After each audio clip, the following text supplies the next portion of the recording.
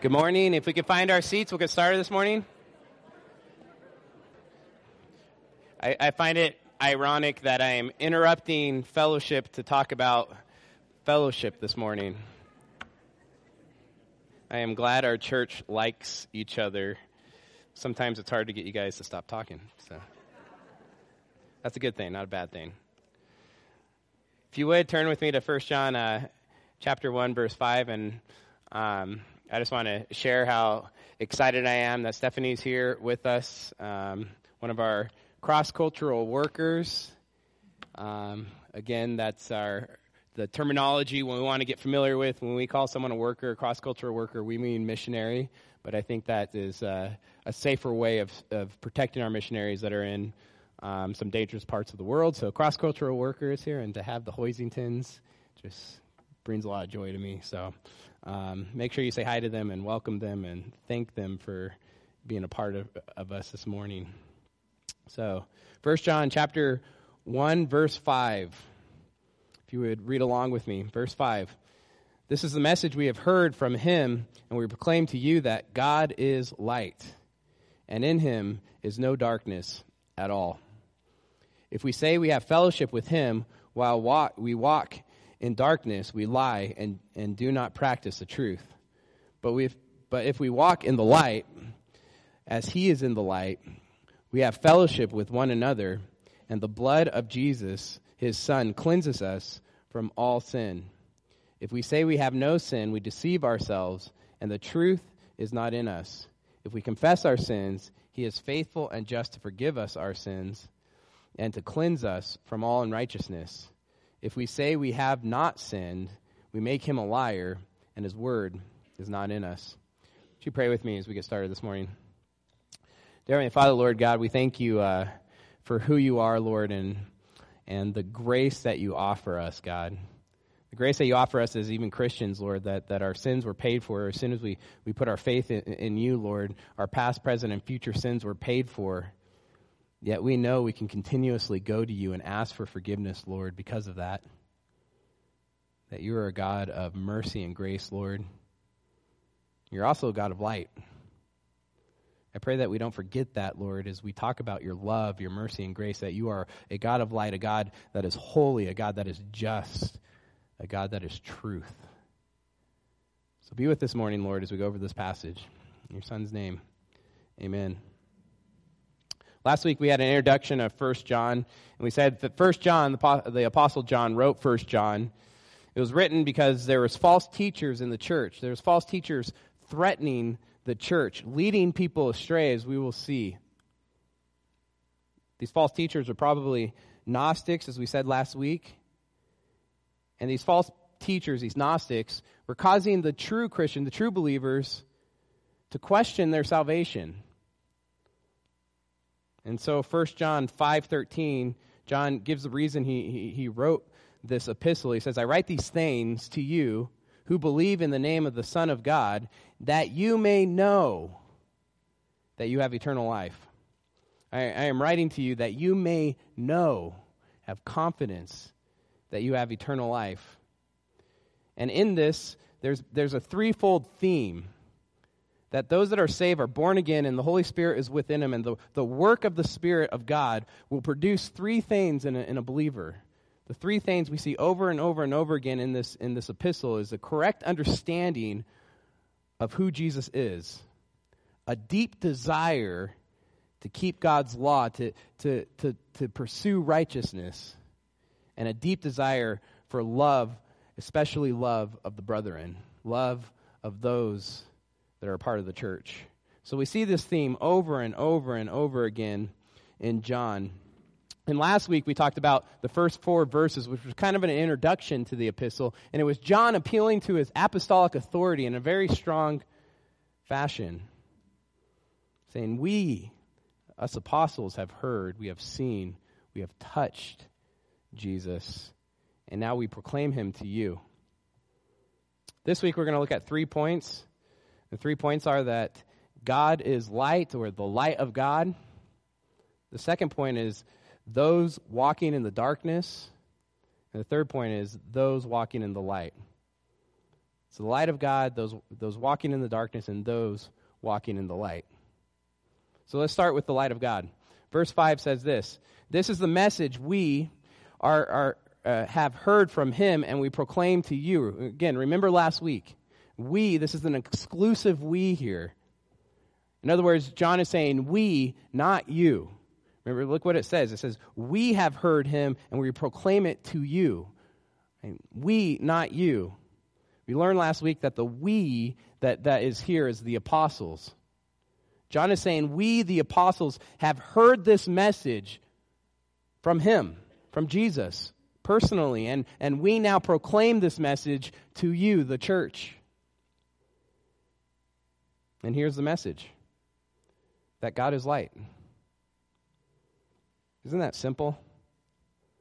It's like the summation of what they heard from Jesus. It's just, God is light. This is what we heard from Jesus, and this is the message we heard. What does it mean that God is light? Well, let's start with what it doesn't mean. And I just want to be clear. It doesn't literally mean God is light, or the reverse of that light is God. John is describing God in an analogical way. And he's using human language, in other words, or a creative thing to help us understand the character of God. He's saying in certain ways God's character is like light. So let's brainstorm real quick. What does light do? First service, a lot of people started speaking at once. I didn't hear a thing. Usually first service is a quiet service, just so you know. I was expecting something, but let me brainstorm. I'll brainstorm for you. How about that? Right? Light illuminates things, right? It helps us see. Enables vision. Right? It produces growth. Think of sunlight. Right? It produces growth within plants. It reveals beauty. It also reveals blemishes. It guides travelers. I mean, think of your car. If you're, especially in Tehachapi, if you turn off your headlights, you're going to get in a car accident very quickly. You're not going to see where you're going. It warms the earth. Think about this one. It destroys, or maybe a better word than destroys, it overwhelms darkness. If you're in a dark room and you turn on light, darkness is gone. Light wins. I just think that's interesting. I was in a cave in Kings Canyon. We know that cave's over there, and we went all pretty far in the cave, and they have lights that are through the cave, and they just wanted to show us how dark it gets if those lights weren't on. So they had us all sit down so we wouldn't get hurt, and they turned off the lights, and it was pitch black. But then I forgot I had a glow-in-the-dark watch, and that little bit of light shines so bright. It's overpowering. I had to hide it. Light overwhelms darkness. Biblically, light typically refers to two things when it comes to God. In the Old and New Testament, it typically means two things. The first is that God reveals. God reveals. He reveals intellectually, right? Light illuminates. It helps us see. It reveals truth. On the other side of that, darkness is misunderstandings or lies or errors or deception. Darkness hides things. So God reveals. The second thing that light typically means in the Bible is that God is holy, moral. He's pure. Light represents a purity and holiness of God, and darkness represents evil. And these two meanings, I believe, go hand in hand. Philosophically, truth and goodness go hand in hand. And where you have deception and darkness, there's evil. And it fits the context of our passage this morning. When John says light, I believe he's referring to two things. He's referring to both that God reveals, he exposes. Right? He exposes lies and deception. And also it refers to God being holy, morally perfect. It's a dual meaning behind God is light. So let's look at verse 5 again. It says this, verse 5, "This is the message we have heard from him, and we proclaim to you that God is light, and in him is no darkness at all." No darkness at all. In the Greek, there's actually a double negative there, which works differently than the double negatives in English. In Greek, if there's a double negative, the author is trying to emphasize something. It's like saying no darkness, none. That's why that at all there, it's not in the Greek. It's helping you see the English way. That in him there is no darkness at all. Means God doesn't associate, he doesn't fellowship with lies and deception. God doesn't associate, he doesn't fellowship with sin and evil at all. The side note is, we get going. I think it's significant that John starts here. This is where he starts. Right? John starts with God. Look what he says. This is the message we have heard from him, from Jesus, and we proclaim to you, God. And not just that, God is light.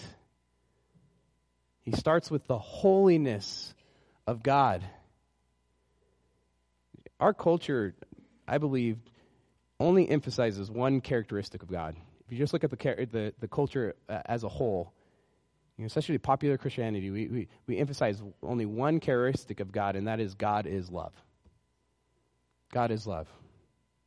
I mean, if you get your theology from Christian radio, that might be the only thing you know. Right? God is love. Let me give you an example of this, because I was like, am I the only one that sees this? It just seems like every popular message from Christianity or just secular world is God is love. So I Google searched it. I Google searched God is love, and then I Google searched God is holy. I got 1.5 billion more hits for God is love than holy. Sometimes I think popular Christianity only has 2 verses memorized, and that's, of course, John 3:16.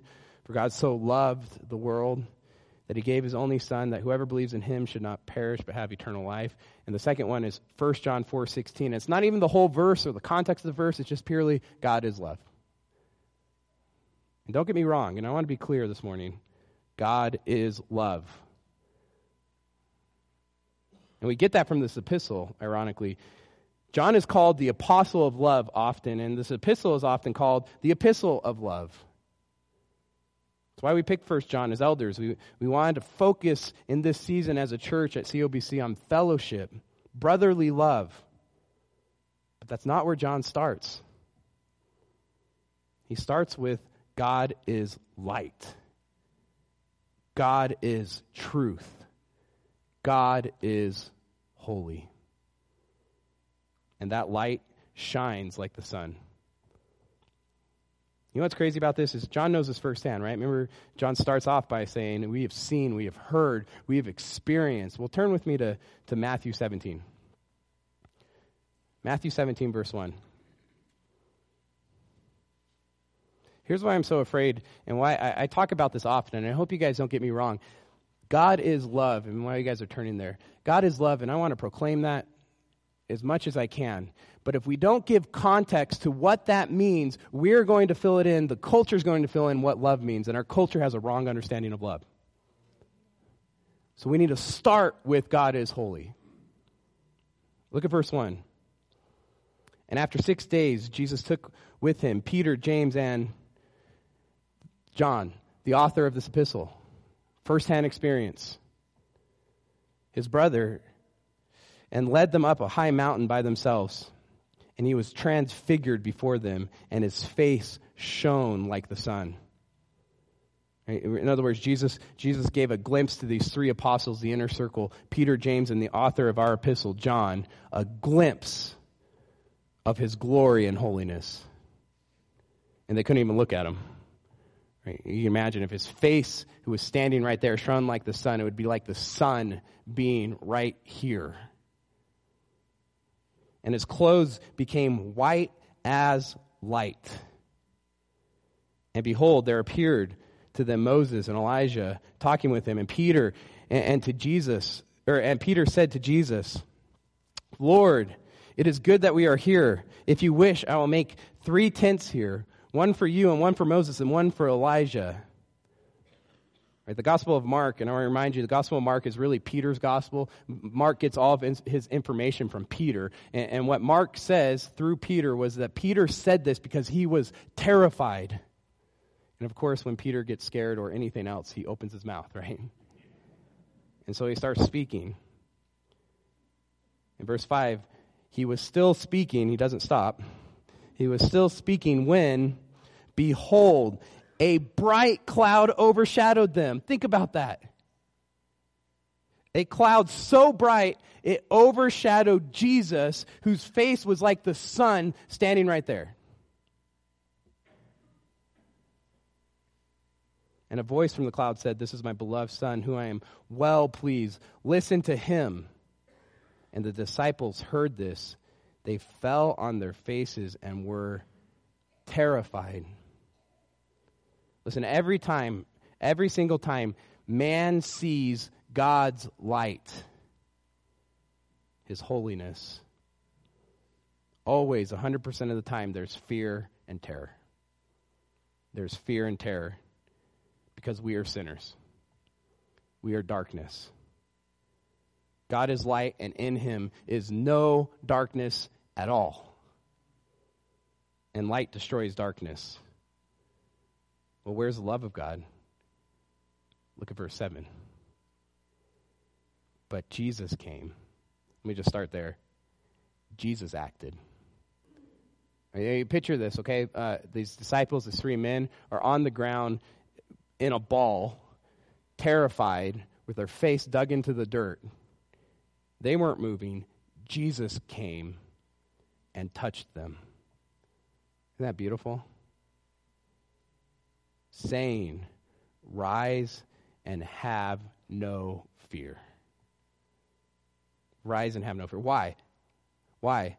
Because I'm going to the cross. Listen, your sins will be forgiven. That's the love of God. God is love. Look at verse 8. And when they lifted up their eyes, they saw no one but Jesus only. Isn't that beautiful?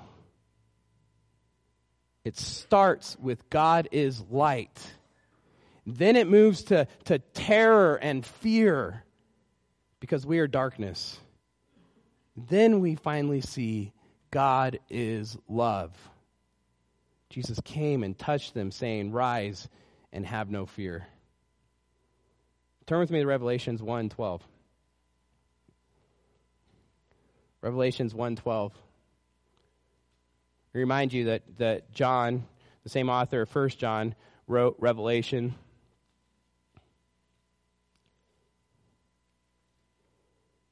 And it starts off in verse 12 saying, "Then I," so who's the I? It's John. This is John's experience. "Then I turned to see the voice that was speaking to me." He's having this vision. Right? We don't know exactly what that is, but he's having some kind of vision that is so real, right? And there's this voice that's speaking to him. And turning to see the voice that's speaking to me, and on turning, I saw 7 golden lampstands, and in the midst of the lampstands was one like a son of man. Who's that? Jesus. It's a name that's used by Jesus for himself more than any other name. Clothed with a long robe and with a golden sash around his chest. The hairs of his head were white, like white wool, like snow. His eyes were like a flame of fire. His feet were like burnished bronze, refined in the furnace. And a voice was like the roar of many waters. And in his right hand he had 7 stars. From his mouth came a sharp 2-edged sword, and his face was like the sun shining in full strength. God is light, like the sun shining at full strength. And what's John's reaction? The same. Verse 17. "When I saw him, I fell at his feet as though dead." Just terror, fear. 1 John 1:5 says, "God is light, and in him no darkness at all." Look at John's reaction. "When I saw him, I fell at his feet as though dead." Right? I mean, the light of God is scary to sinners because light destroys darkness. But look at verse 17. "But he laid his right hand on me." Right? Again, Jesus moves. He touches. He lays his right hand on me, saying, "Fear not." That is love. Fear not, Jesus says. Why? Because I paid for your sins, John. I paid for your sins. Your sins are forgiven, John. I want to be honest this morning. If you don't know Jesus, listen, if you're here this morning and you don't know Jesus, you should be terrified.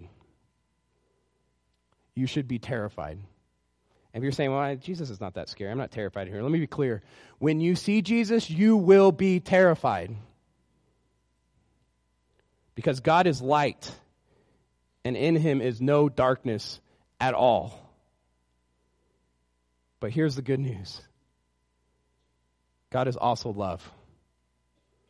He is also love, and in his love, he sent his son to die on the cross in your place, to take on your punishment, to become darkness for you.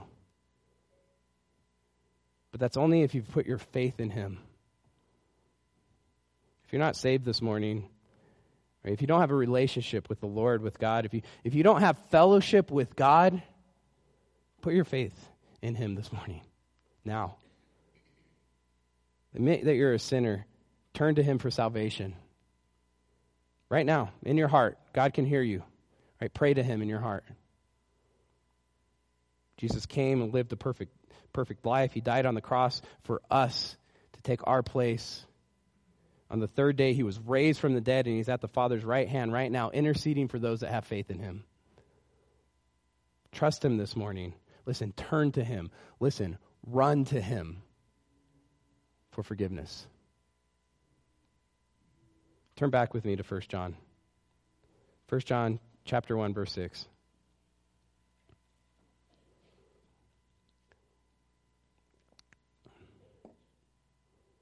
Right, this is a message we proclaim to you that God is light. Verse 6 says this: if we say we have fellowship with him while we walk in darkness. I mean, just think about that. That doesn't make any sense. If God is light and we say we have fellowship with light, but we're walking in darkness, we lie and do not practice the truth. Look at verse 6 again. It says, if we say. I want to be clear here. John switches from an exclusive we to an inclusive we. Verses 1 through 5 is an exclusive we, meaning we, not you. We, us apostles, and not you. We are in an exclusive club here. Right? He starts this epistle this way because he's fighting against false teachers. He's saying, hey, those false teachers aren't apostles. We are. We have heard. We have seen. We were with Jesus for 3 years.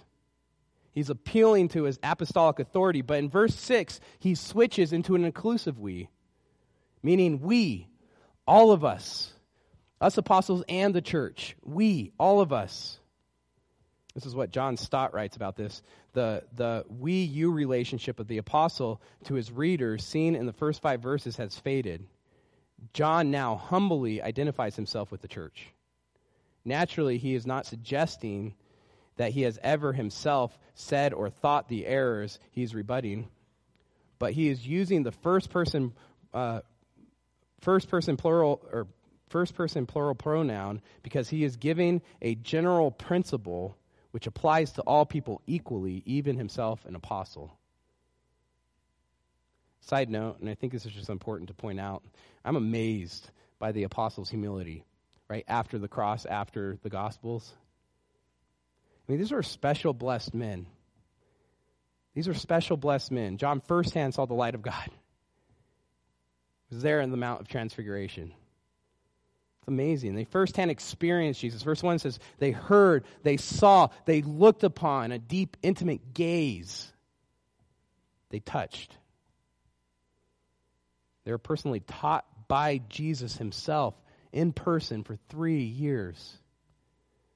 Then, not only that, and this is where we get mixed up, I believe, as a church at whole, then Jesus himself passes down his authority in the book of Acts. He passes down his authority to them so that they could do miracles like Jesus did.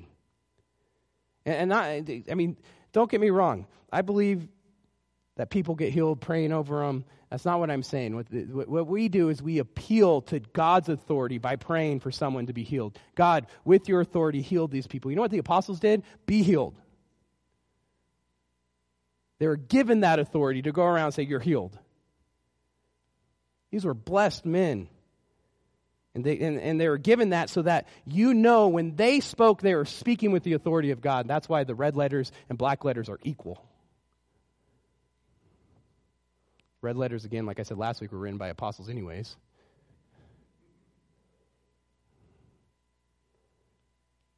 They spoke with the authority of Jesus. And they were not afraid to appeal to that apostolic authority. Paul does it all the time. Peter does it. John just did it in the first 4 verses. But here's what amazes me. They also very quickly will remind you, hey, we're just men. We're just men. Saved by grace like everyone else. Paul even says he's the chief among sinners.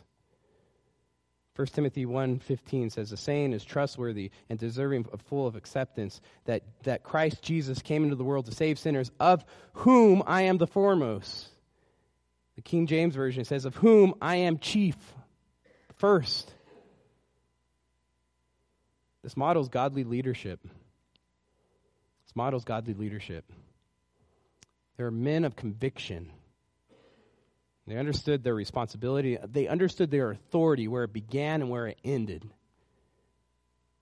They understood biblical truths and had convictions about them. And we live in a convictionless culture. We need to find godly leaders, and you need to be a godly leader that has conviction. These were men with conviction, yet at the same time humble. Humble. We are just men. Sinners saved by grace like everyone else. That's the type of leadership we need in the church. Look at verse 6 again.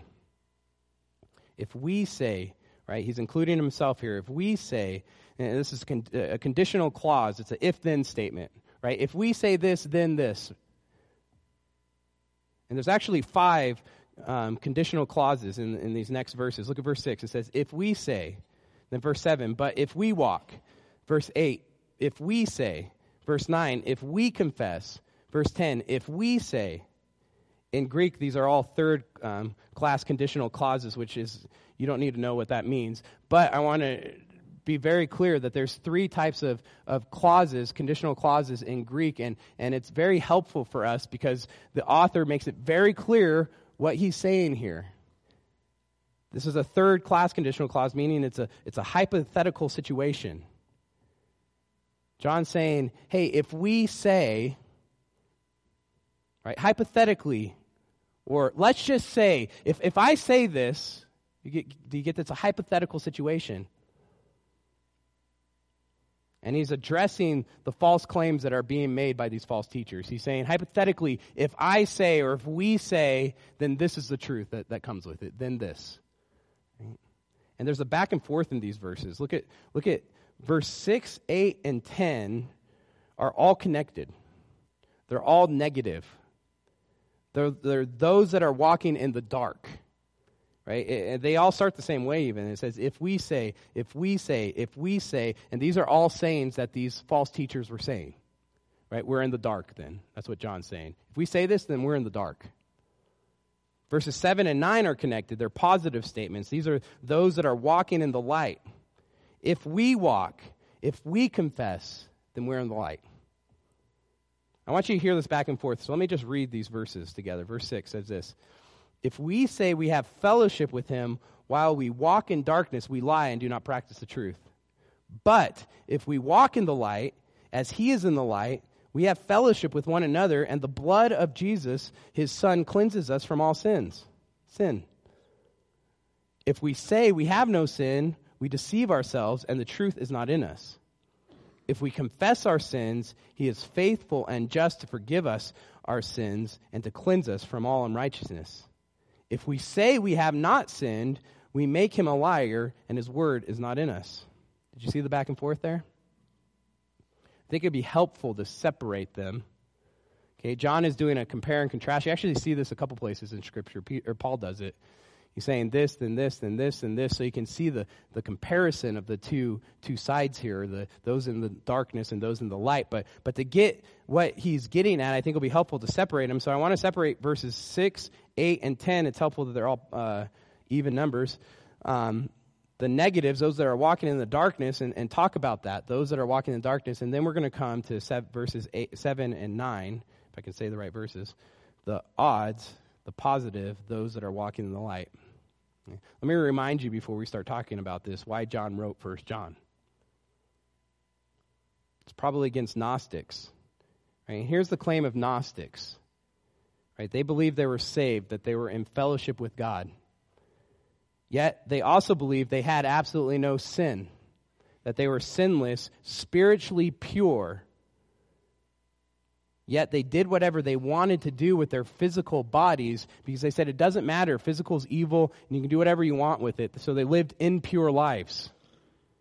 Hedonistic. So they claimed to be sinless, yet they lived very sinful lives. This is who John is talking about, especially in the negatives. So let's look at verses 6, 8, and 10, the negatives. Those walking in the dark. John gives us two signs that you're walking in the dark. The first sign is this, that they live immoral lives. Verse 6 says this, if we say we have fellowship with him, this is God, right? If we have fellowship with him, remember, who is light, while we walk in darkness, we lie and do not practice the truth. All right, I want to go back to verse 3 because this is where he's pulling off of. Listen to what it says. That which we have seen and heard, right, this is Jesus' message, we proclaim also to you, so that, this is the reason we proclaim this message, so that you too may have fellowship with us, and indeed, our fellowship is with the Father and with the Son, Jesus Christ. In other words, verse 3, John equates salvation to fellowship, specifically fellowship with the Father and Jesus. So look at verse 6 again.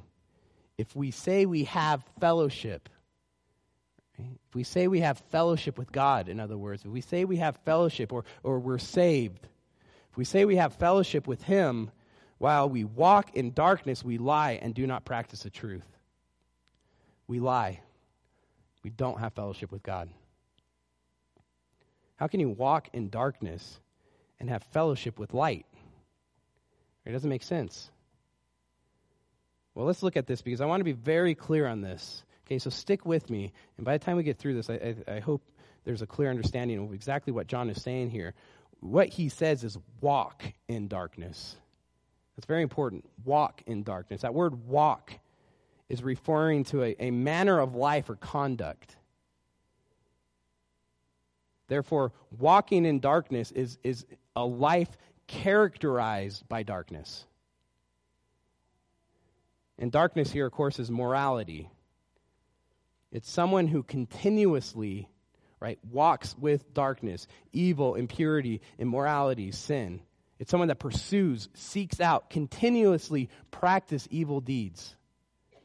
If they do this and claim to be in fellowship with God, who is light, they lie and do not practice the truth. 1 John is super clear about this. 1 John 3:9 says this, no one born of God makes a practice of sinning, for God's seed abides in him, and he cannot keep on sinning because he has been born of God. This is what John MacArthur says, and I just think this quote sums it up really well. Believers possessing God's life are new creations in Christ, made for good works, and have the indwelling Holy Spirit in them. Thus, they cannot ignore the existence of personal iniquities or sins and walk in darkness. No matter what anyone claims for himself, the genuineness of his faith can always be seen in one's life by the love of righteousness. It doesn't mean we're perfect. That's not what this is saying. It means we have hearts that are changed by God, and we have the Holy Spirit that builds in that heart a love for righteousness, a desire for righteousness. Therefore, the first sign that someone is not truly saved is that person walks in darkness, meaning they continually practice and seek out immorality. They don't have a love for righteousness. Again, it doesn't mean that we're sinless. It's a desire. It's a pursuit. The second sign that someone walks in darkness and is not saved is that they claim to be sinless. This is like the other side of the coin, right? They claim to be sinless. Look at verse 8. If we say we have no sin, we deceive ourselves, and the truth is not in us. Now look at verse 10. If we say we have not sinned, we make him a liar, and his word is not in us. What's the difference between the if statements there? That's a question we should ask, because look, they sound very similar. If we say we have no sin, and then verse 10 says, if we say we have not sinned, there's a slight difference there, and that's because in Greek, verse 8 is the present tense. If we say we have no sin in the present tense, meaning we don't have sin now. We're not sinning now in our daily lives now. Verse 10 is in the perfect tense. It says, if we say we have not sinned, the perfect tense in Greek is something, this is important to grasp, it's something that has happened in the past that affects the present. It's something that happened in the past that affects the present. So it could mean this person's claiming that they have never sinned. I don't think that's what this is saying. It probably means there was some experience in the past that has made them sinless to this point. There was some experience in the past that has made them sinless, and they're still sinless right now. It's affected to the future. This fits Gnosticism, right? Who believed once you gain the secret knowledge, that's where you get the word Gnostic from, the Greek word for knowledge. Once you gain the secret knowledge, from that point on, you transcend sin. Nothing you do with your physical body counts as sin, and you're sinless from that point on after you get the sacred knowledge. Look at what verse 8 says. If we say we have no sin, we deceive ourselves, and the truth is not in us. We're really clear. It says we deceive ourselves. Who's acting in that verb? We are deceiving ourselves.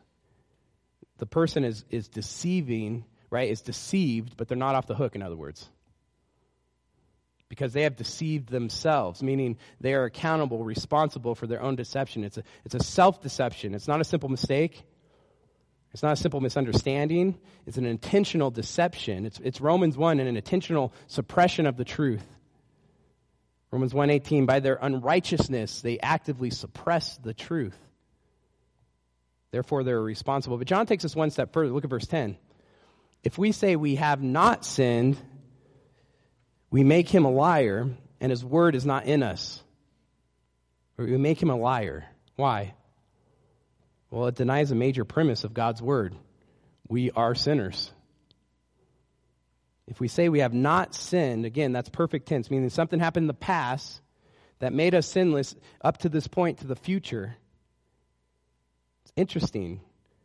In the modern history of the church in America, there's a movement called the holiness churches in the late 1800s, the early 20th century. It's still somewhat around today, but not as popular as it was. That taught there was a second work of God after salvation. You were saved, but then there was a second work of God, a second blessing they called it, or a second work of grace, or sometimes they called it the baptism of the Holy Spirit. Some mystical event that happens, some second work of God that enabled a Christian to be completely perfect, a sinless state from that point on. This heretical teaching was made popular in America by the teaching of Charles Finney, where he claimed a second work of God enabled the Christian to be perfect because the old man of sin was dead. Kind of a funny story about this. This may or may not be true. Just want to be clear. It is said, may or may not be true, it is said that a man who claimed this perfectionism once confronted Charles Spurgeon, the great British Baptist preacher. Intrigued, the preacher invited this man home for dinner. After hearing his claims, Spurgeon arose from his chair, picked up a glass of water, and threw it across the man's face. Immediately, this perfect man caused quite a scene, allowing his anger and language to cross the line of civility. To which Spurgeon replied, "Ah, you see, the old man within is not as dead as you claim. He simply fainted, and I have revived him with but a glass of water.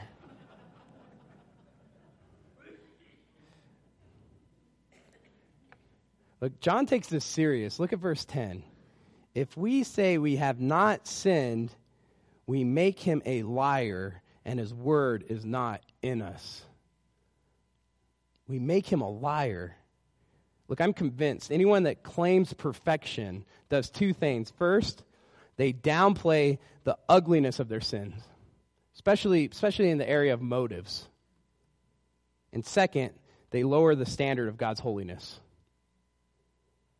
And by doing this, they make God a liar because God emphasizes two things: the heights of his holiness and the depths of our sin. If we make God a liar, his word is not in us. Those are the two signs that someone is walking in the darkness. Now let's look at the two positive, right? Verses 7 and 9. Those that are walking in the light. John gives us two signs of walking in the light.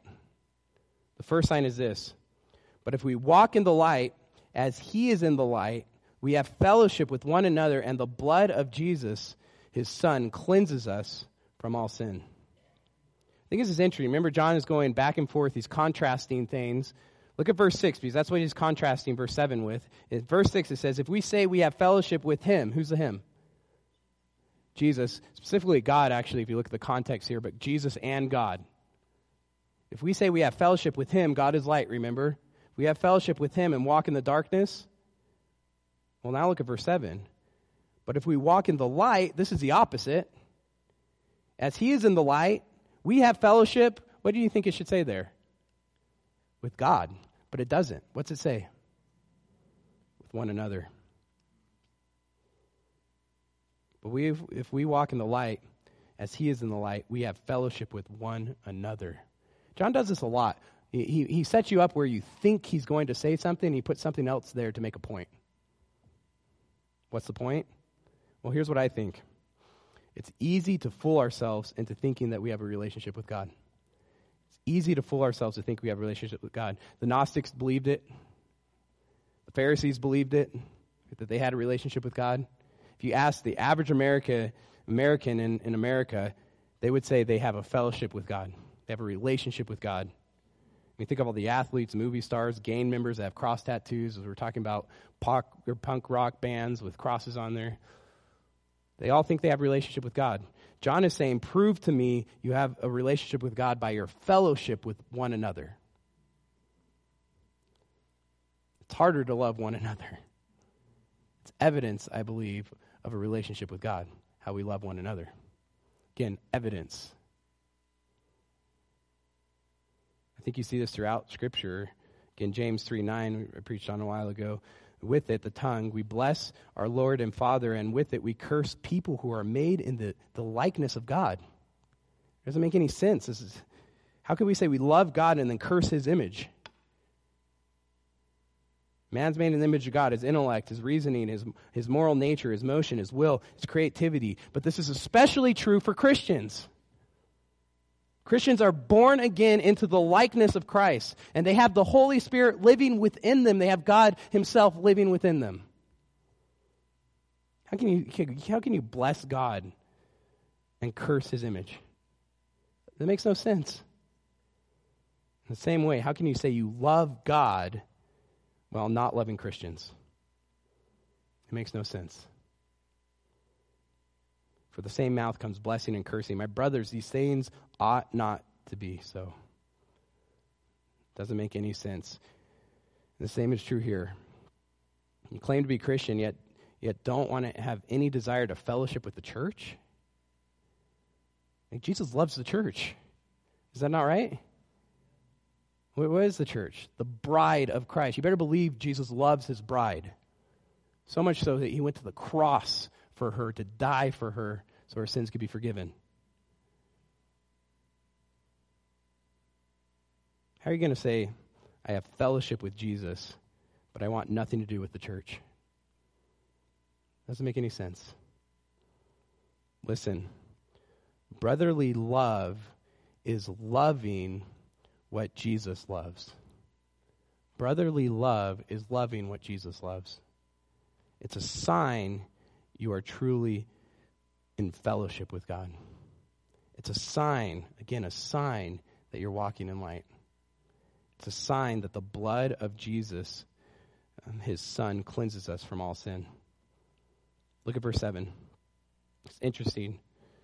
Verse 7 says, But if we walk in the light, as he is in the light, we have fellowship with one another, and the blood of Jesus, his Son, cleanses us from all sin. Cleanses us from all sin. It's interesting that the cleanses us is in the present tense. It's not cleansed us, meaning this is a continual process. John here is making it clear that he's talking about sanctification, not justification.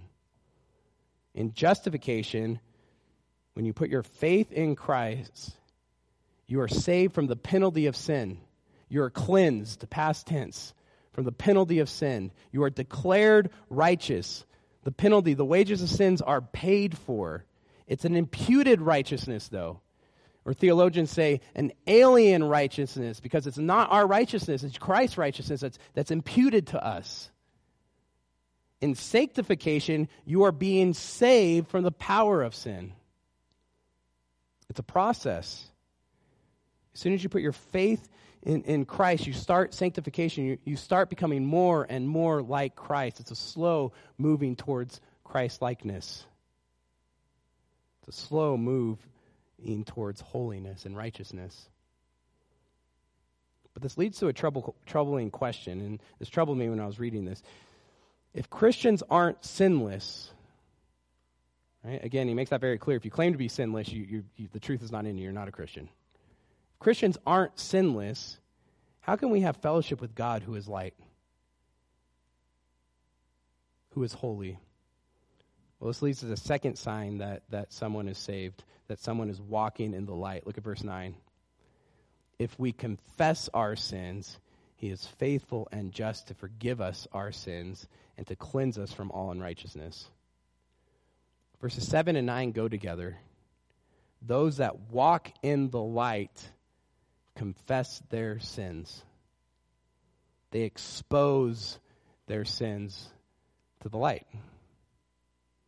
Walking in the light doesn't mean we're sinless. I want to be so clear on this. It doesn't mean we're sinless. It means we expose our sins. We confess our sins. We don't cover up our sins. Remember the dual meaning of light. It means holiness and reveals. Therefore, to walk in the light is to reveal our failures. To walk in the darkness is to ignore, to hide, to deny sin. I want to be clear on this because I don't want people to be confused. If you mix up justification and sanctification, you're in heresy. That's how important this is. Those that walk in the light, those that have put their faith in Christ and are fellowship with God, those that walk in the light do two things. They pursue holiness. They're not perfect. They pursue holiness. They pursue righteousness. But when they fail, they are willing to expose their sins to the light by confessing. Because, look at verse 9 again. If we confess our sins, this is God, He is faithful and just to forgive us our sins and to cleanse us from all unrighteousness. This is what one commentator said about this. Walking in the light means exposing our sins. And when we expose our sins, the only way forward is to cling to the cross. As Christians, we need the ongoing benefits of Jesus' atoning death. Let me be clear. Jesus' death, when you put your faith in Him, His death covered all past, present, and future sins right then. Therefore, we can have confidence to go to God when we sin and confess because we know they're forgiven.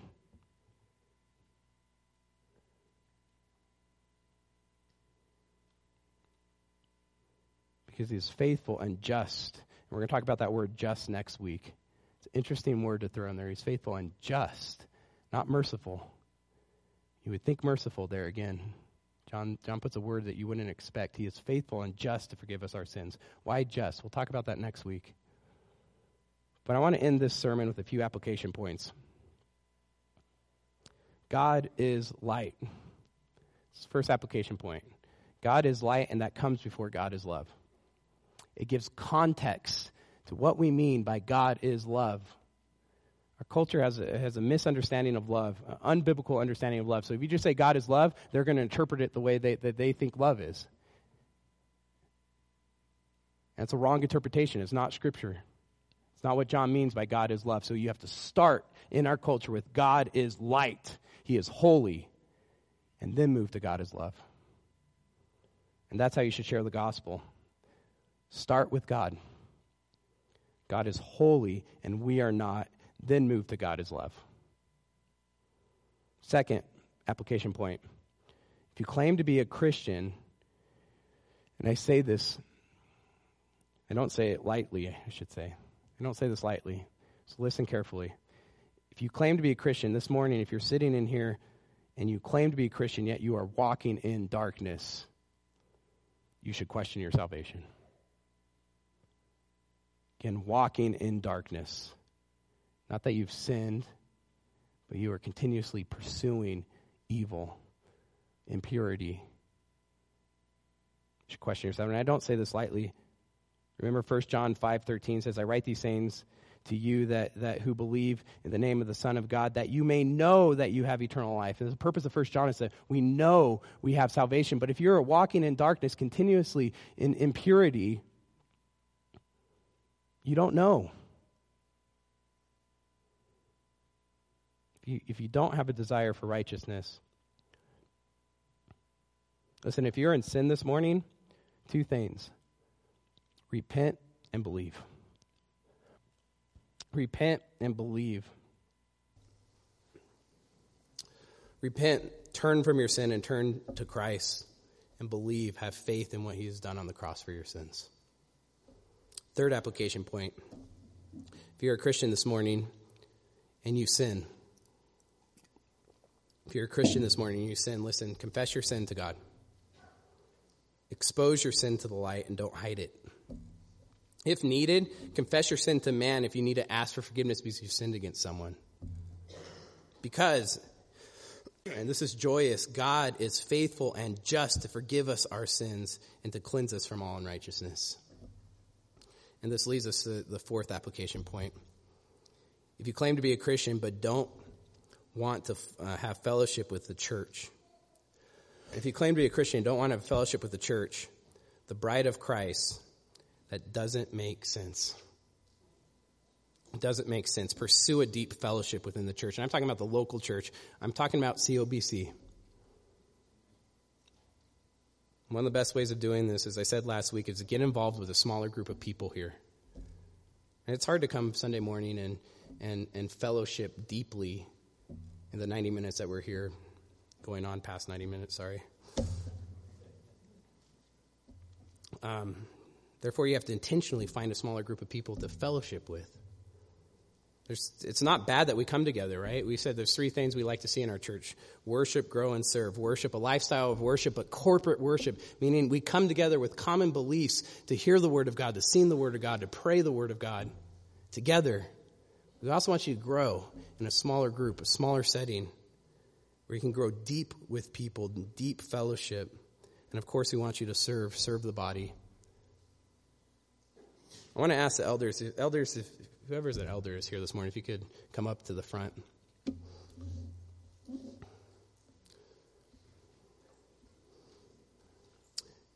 These are your elders. We have Ross, Mike, Matt, Craig, and Will. I want to encourage you and invite you. I gave the gospel message earlier.